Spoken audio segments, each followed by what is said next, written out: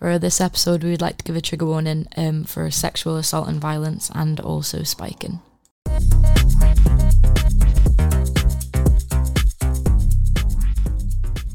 Good afternoon, everyone. This is Lauren speaking from the Noisy Movement and Period Poverty UAV podcast for the 16 Days of Activism. Today, I'm joined by Trudy from Reclaim the Streets in Edinburgh, and she's here to talk about a little bit about what she does, what the organisation is, and the impact it has on women's safety and tackling issues of gender-based violence. I'm really excited to have you on, Trudy. Thank you so much for coming. And yeah, I hope everyone gets something out of this episode and learns a little bit about Reclaim the Streets and the amazing work that is being done over there. So yeah, I'm going to pass on to Trudy to introduce herself. Hi Trudy. Hi, thank you for having me. I feel very grateful to be here, to be speaking with you, Lauren. So I am an active committee member of Reclaim the Streets Edinburgh, and we were set up back in March of last year after the tragic death of Sarah Everard. I guess that just kind of pushed the dynamic towards exploring gender-based violence, and we realised that, we are actually very passionate about this and this needs to be talked about more. So that's how we got set up.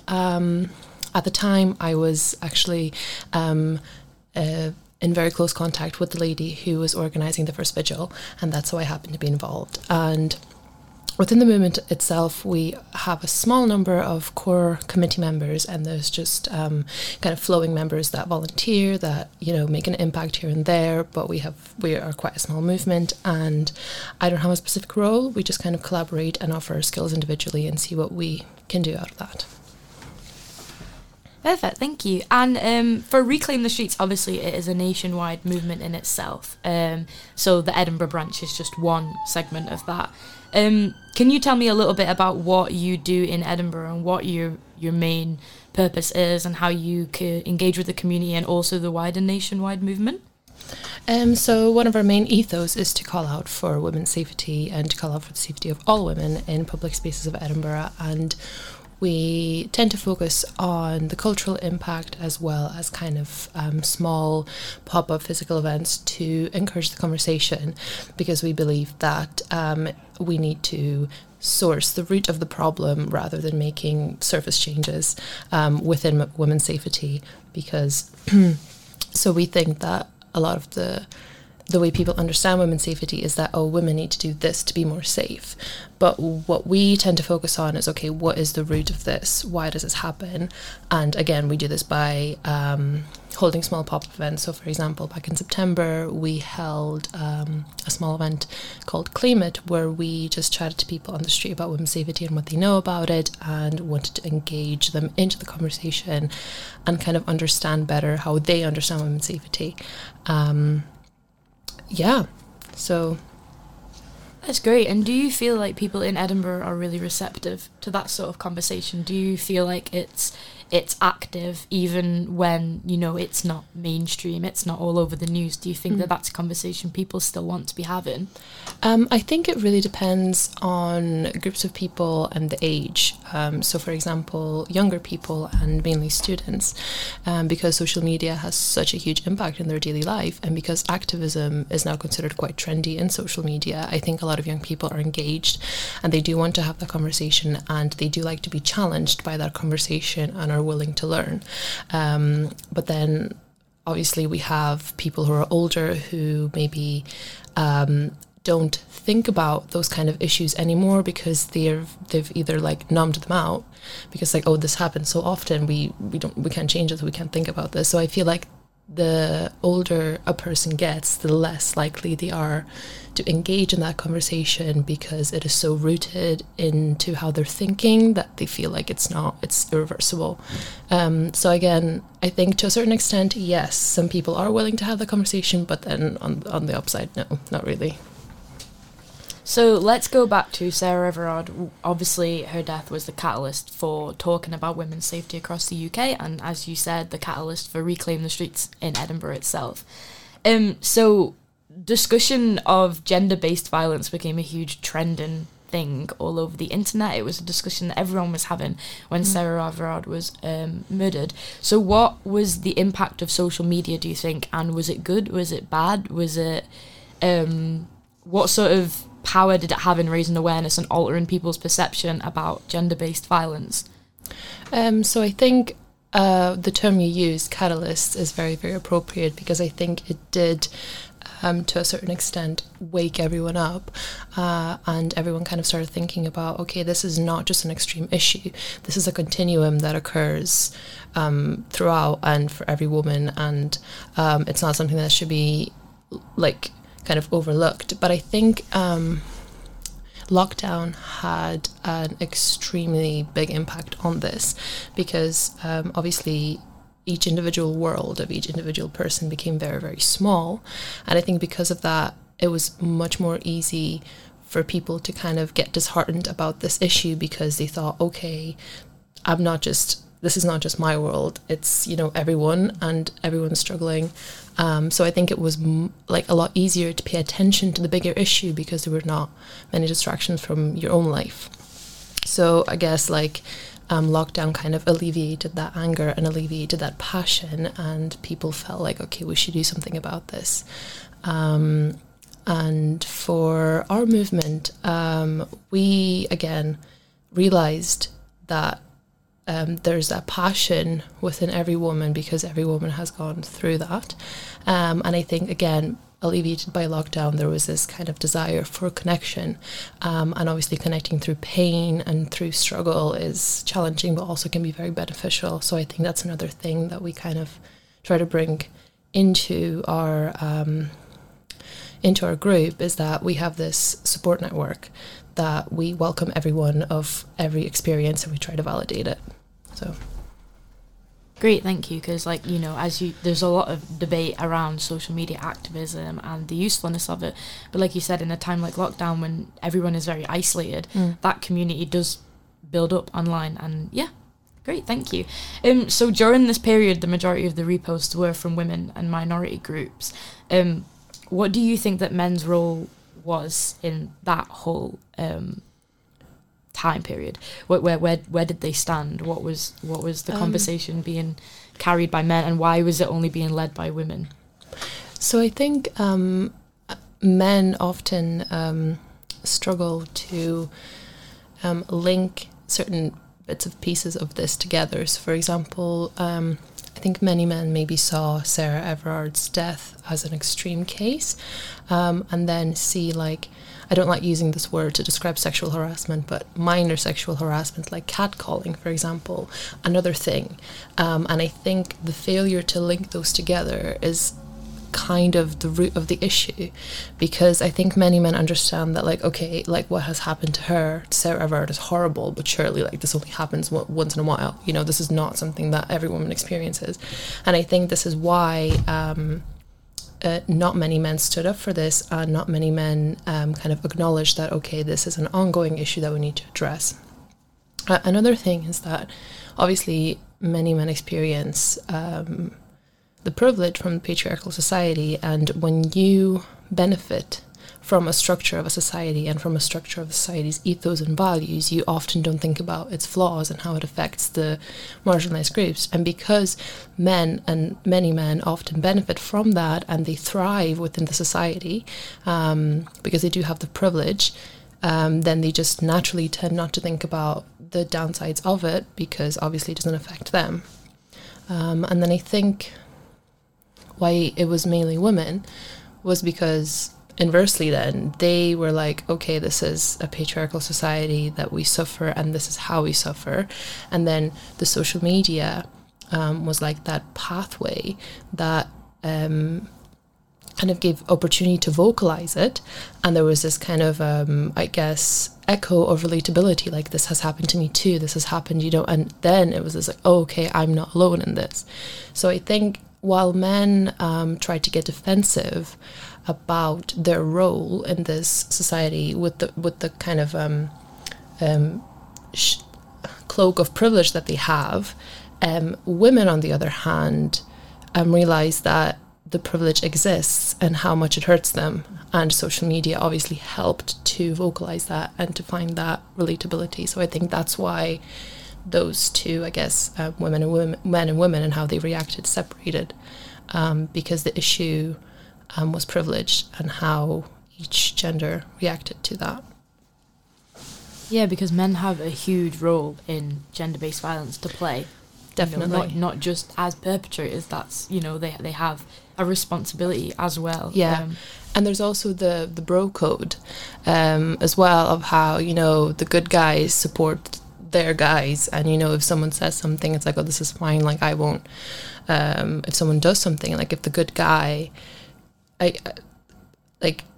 displays, again, the minor, and I put that in quotation marks because I feel like that's a problematic term to use, minor sexual harassment, like catcalling, the bro code then doesn't allow them to call out that, because they're like, I'm just supporting my friend, this is fine, we're just going to keep this, this is just between us.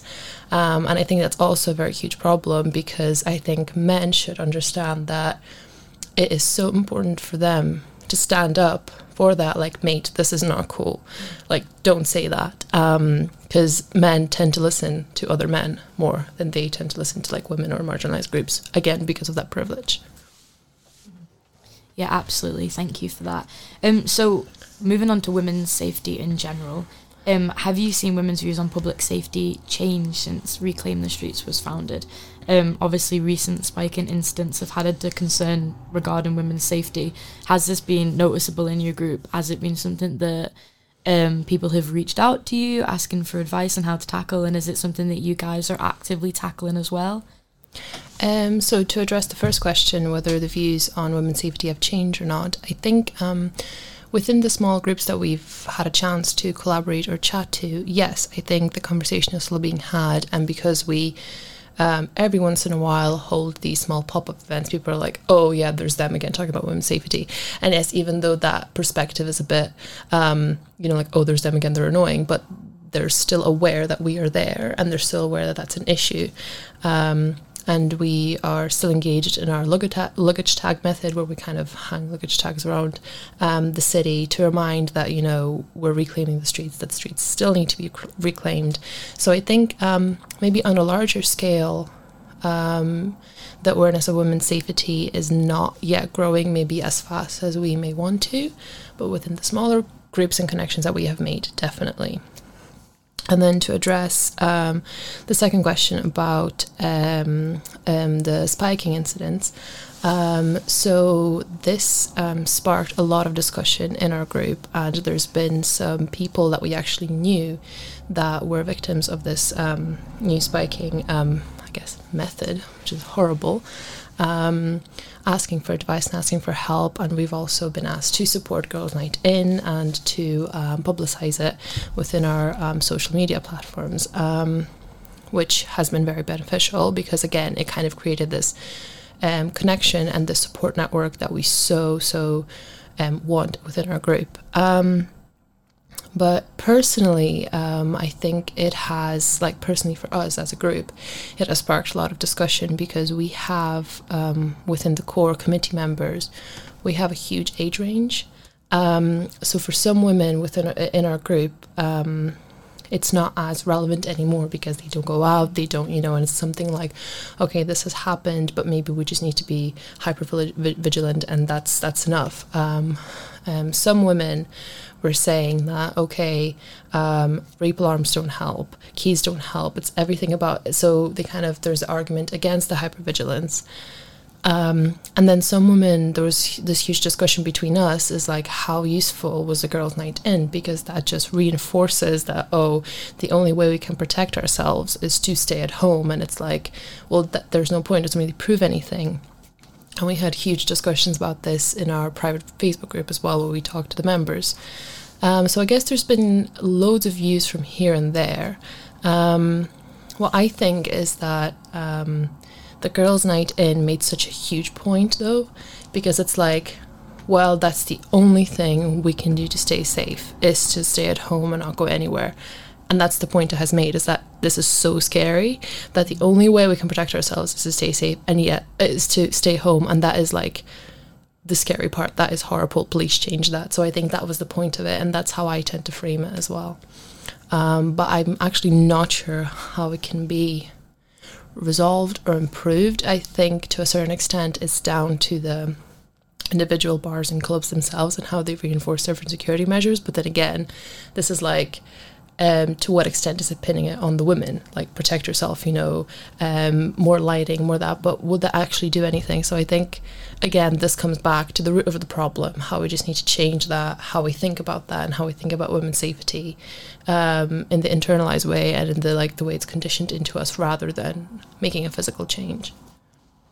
Yeah, it's really interesting that you touch on the girls' night in there, because there's obviously a lot of conversation about what clubs and bars can be doing to improve women's safety, which is obviously such a huge, important issue. Obviously, clubs do have a responsibility to customers and to women, but this level of violence is not isolated to clubs, it goes further than that. It's so deeply rooted and so systemic that if it's not going to happen on clubs, it's going to happen on playgrounds, and it's going to happen in the streets, and it's going to happen at house parties. It's going to continue happening. So what do? Do we just continue having nights in from all of these venues that we could possibly visit until it's over? So there's the systemic change that needs to happen, but then again, that's such a huge task, and that is very, very frustrating to think about, because obviously, all these small groups that we are, it's we can only do so much.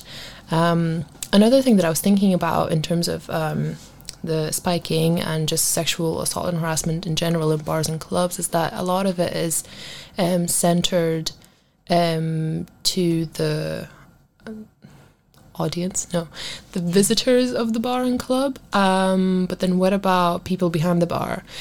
So a lot of young women work behind the bar. That's a part-time job that's very common among my age group and among women in general, and the amount of sexual harassment that they go through during their working hours is also appalling, but that is almost normalized. It's even me and my friends, we talk about it, it's I would never want to work in a club because of that, and it's and that's as far as we think, and we don't think that okay, this is actually a problem. And then I think maybe one of the main reasons why certain bars or clubs don't want to address the spiking issue is that they would then have to address everything else that comes after that. So sexual harassment in the workplace and protection of workers' rights, which is another big issue for them that they just don't want to address. So I think it's also important to think about not necessarily, obviously the people who come in to enjoy the experience of a bar or club, but also the people behind the bar, because I feel like they really suffer also, and that's not talked about enough. And we've seen that with so many, people coming out and saying that they were spiked by people behind the bar as well. And which is, it's all terrifying, but it's even more terrifying to think that you could do absolutely everything and be given a drink and it still automatically have something in it. And I think that's one of the scariest things, is you put your trust in people. And also when you're in a workplace as a worker, you're putting your trust in other employees, and that's not always there. Okay, so thank you for that nice discussion. We're moving on now to talk about Reclaim the Streets events. What have you guys done since the beginning of the academic year? I know that it's not a university-based endeavour, so the year. What have you done for the year? Because obviously since post-lockdown, and how successful have they been? What sort of reception have they had? So even though we're not university-based, we do tend to focus on students also, because I think it's very important that young girls especially are removed from that shame that comes with the experiences that they've had. So we have held a couple of silent vigils after Sarah Everard's death, and we have held quite a successful one actually back in, I think it was June, near Holyrood Park, where we again just encouraged the conversation, encouraged people to make signs, leave a sign. It was near the Innocent Railway Tunnel, and we encouraged people to kind of discuss certain places of Edinburgh that they feel unsafe in, and to raise awareness on that. In September we had 2 small pop-up events in the Meadows area. One was during Freshers Week, and that was specifically focused on students, so it was called Claim It. So basically just, claim the street as you're kind of coming back into uni, as you're going through Freshers Week, going out, and just to kind of encourage that you have the right to feel safe, and this is not a privilege, it should be a right for you. So again, we kind of try to engage people of different ages, people of different genders into that conversation, and that was quite successful. We had a very very nourishing, actually, and supporting discussion evening. I think it was mid-October, called Join Us, and it was just people who were like interested in our group, and we just gathered in a cafe and talked about why we're angry, why we're passionate, what is driving us here, why do we sometimes feel numb. So every time there's a new case presented in the news of like a woman who's been assaulted, hurt or killed, like sometimes it's very easy to just, erase that and think, oh, this is just another one. So we touched on that because I think it was around the time that the tragedy of Sabina Nessa. So we discussed an awful lot there, but it wasn't necessarily an action-based event. It was just kind of to remind ourselves why we're doing this, which was again very supportive and inspired us to do more. During Halloween, we held a witch walk, which was centered around reclaiming the witch, and kind of because there was a petition in the Parliament wanting to pardon all the women who were punished under the Witchcraft Act of 1798, I think.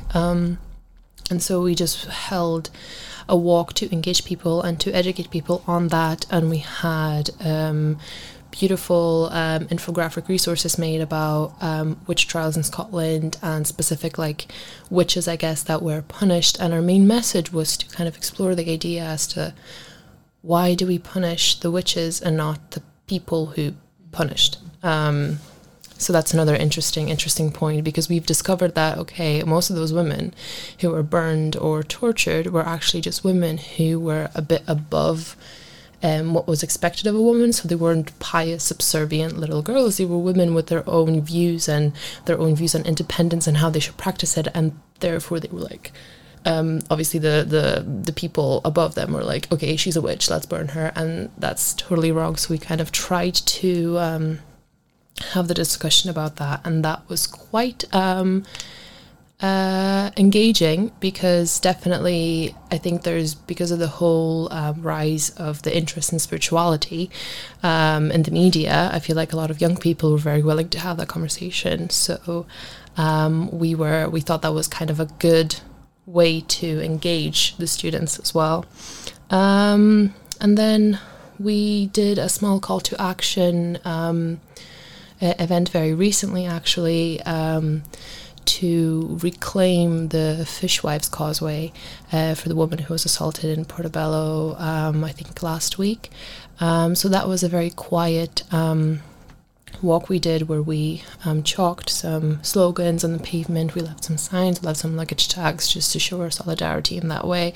And we found that is, at the moment, as a small movement, the best way to approach like activism on like a larger scale, because as we did that, people would walk past and they'd notice and they'd ask questions and they'd be like, oh, can I write something down? And that's a very good way to engage people, because it's not intimidating. Like, we're not asking them to have a conversation with us, we're giving them that space to, and they can choose whether they want that or not. And then we're also taking part in 16 Days of Activism, which is mainly centered around history and kind of talking about the activists of the past and how that has inspired us.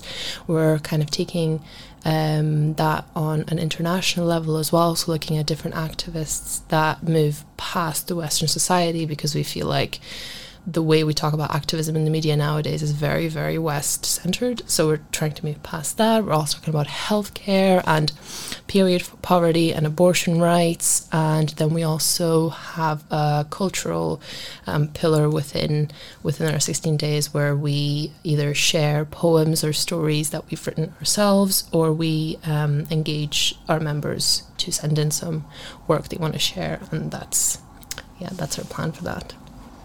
That all sounds really great. I think one of the biggest things that Reclaim the Streets in Edinburgh does is offer a space. And sometimes what I feel is that in all the politicalisation of women's safety, which obviously is very, very necessary, sometimes women's voices do get lost, which is why these events are so important, because they're bringing women back together and saying, like, yeah, you're not just a statistic. Like, the person who has just died is not just another woman. She is an entire, you know, living being Yeah. who had a life of her own, and every single woman who is affected daily by gender-based violence has their own voice. So it's kind of like it's validating their experience, and it's not dehumanizing them, because I feel like a lot of the way that any person who's been hurt, the way they're displayed by the news or by the media, is quite dehumanizing, because it's either just a statistic, just a name, just someone that, like, you know, that got hurt. And it's like, well, no, we need to have this space where it's validating, where we are willing to listen to the experience and to kind of reclaim that it, like, yes, I am a victim, but I also have experienced this, and this is important to me, and how will that shape me? I don't know, but I want to talk about it. And that's one of our goals, definitely. Absolutely invaluable work being done in the community. So what can we look forward to in the future from Reclaim the Streets in Edinburgh? So we've realised that we are very much culturally centred in our events and how we run things. So a lot of the things that we do have a cultural and art or some kind of creative aspect to it. So I think after the 16 days of activism, we'd be looking into holding a craft event where we would invite people, anyone who's interested, and we would craft things together, maybe do some bunting, make some stickers, any kind of any kind of creative work that people may wish to bring, and by doing that, then obviously there'll be conversations about experience, about what we've talked about just there a minute ago, about like validating that experience. And I think that will again create the support system that people often look for. And then I don't know what next year will bring. It really depends on how many more people want to get involved with us, because we do have really, really big ambitions.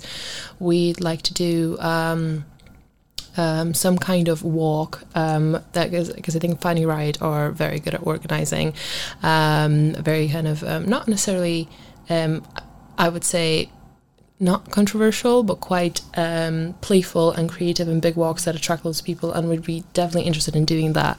But again, that all depends on how many more volunteers we can recruit. But I think one of our main goals right now is just to focus on creating that support system and forming those networks, because we believe that having a relationship-based campaign group is so important. Because if we have loads of people in our committee, but if everyone kind of doesn't know each other and don't know anything about anyone's life, and they kind of just have their own individual goals and maybe collaborate on a team project every once in a while, that is okay, but it's not necessarily validating in any way, because that just feels like a chore. Whereas we want it to be a way of connecting, a way of making a difference, not only for others but for ourselves. Do you have any comments or advice for our listeners? What if somebody wants to get involved with Reclaim the Streets, just before we finish? So we have our private Facebook group where obviously it's any kind of thought or any experience you'd like to share, and obviously you can post that anonymously if you'd like to talk about that. We also have a Facebook group just for our event, so if you'd like to keep an eye, and honestly just to get in touch, just give us a message and just say why and what you think you can offer, or even if you want to find out more about our future events, just get in touch. We also have an Instagram which we're quite active on in terms of our creative and artsy projects, so look out for that. And for 16 Days of Activism, obviously, as I've mentioned, we'll be looking for people to submit their own work and to submit something that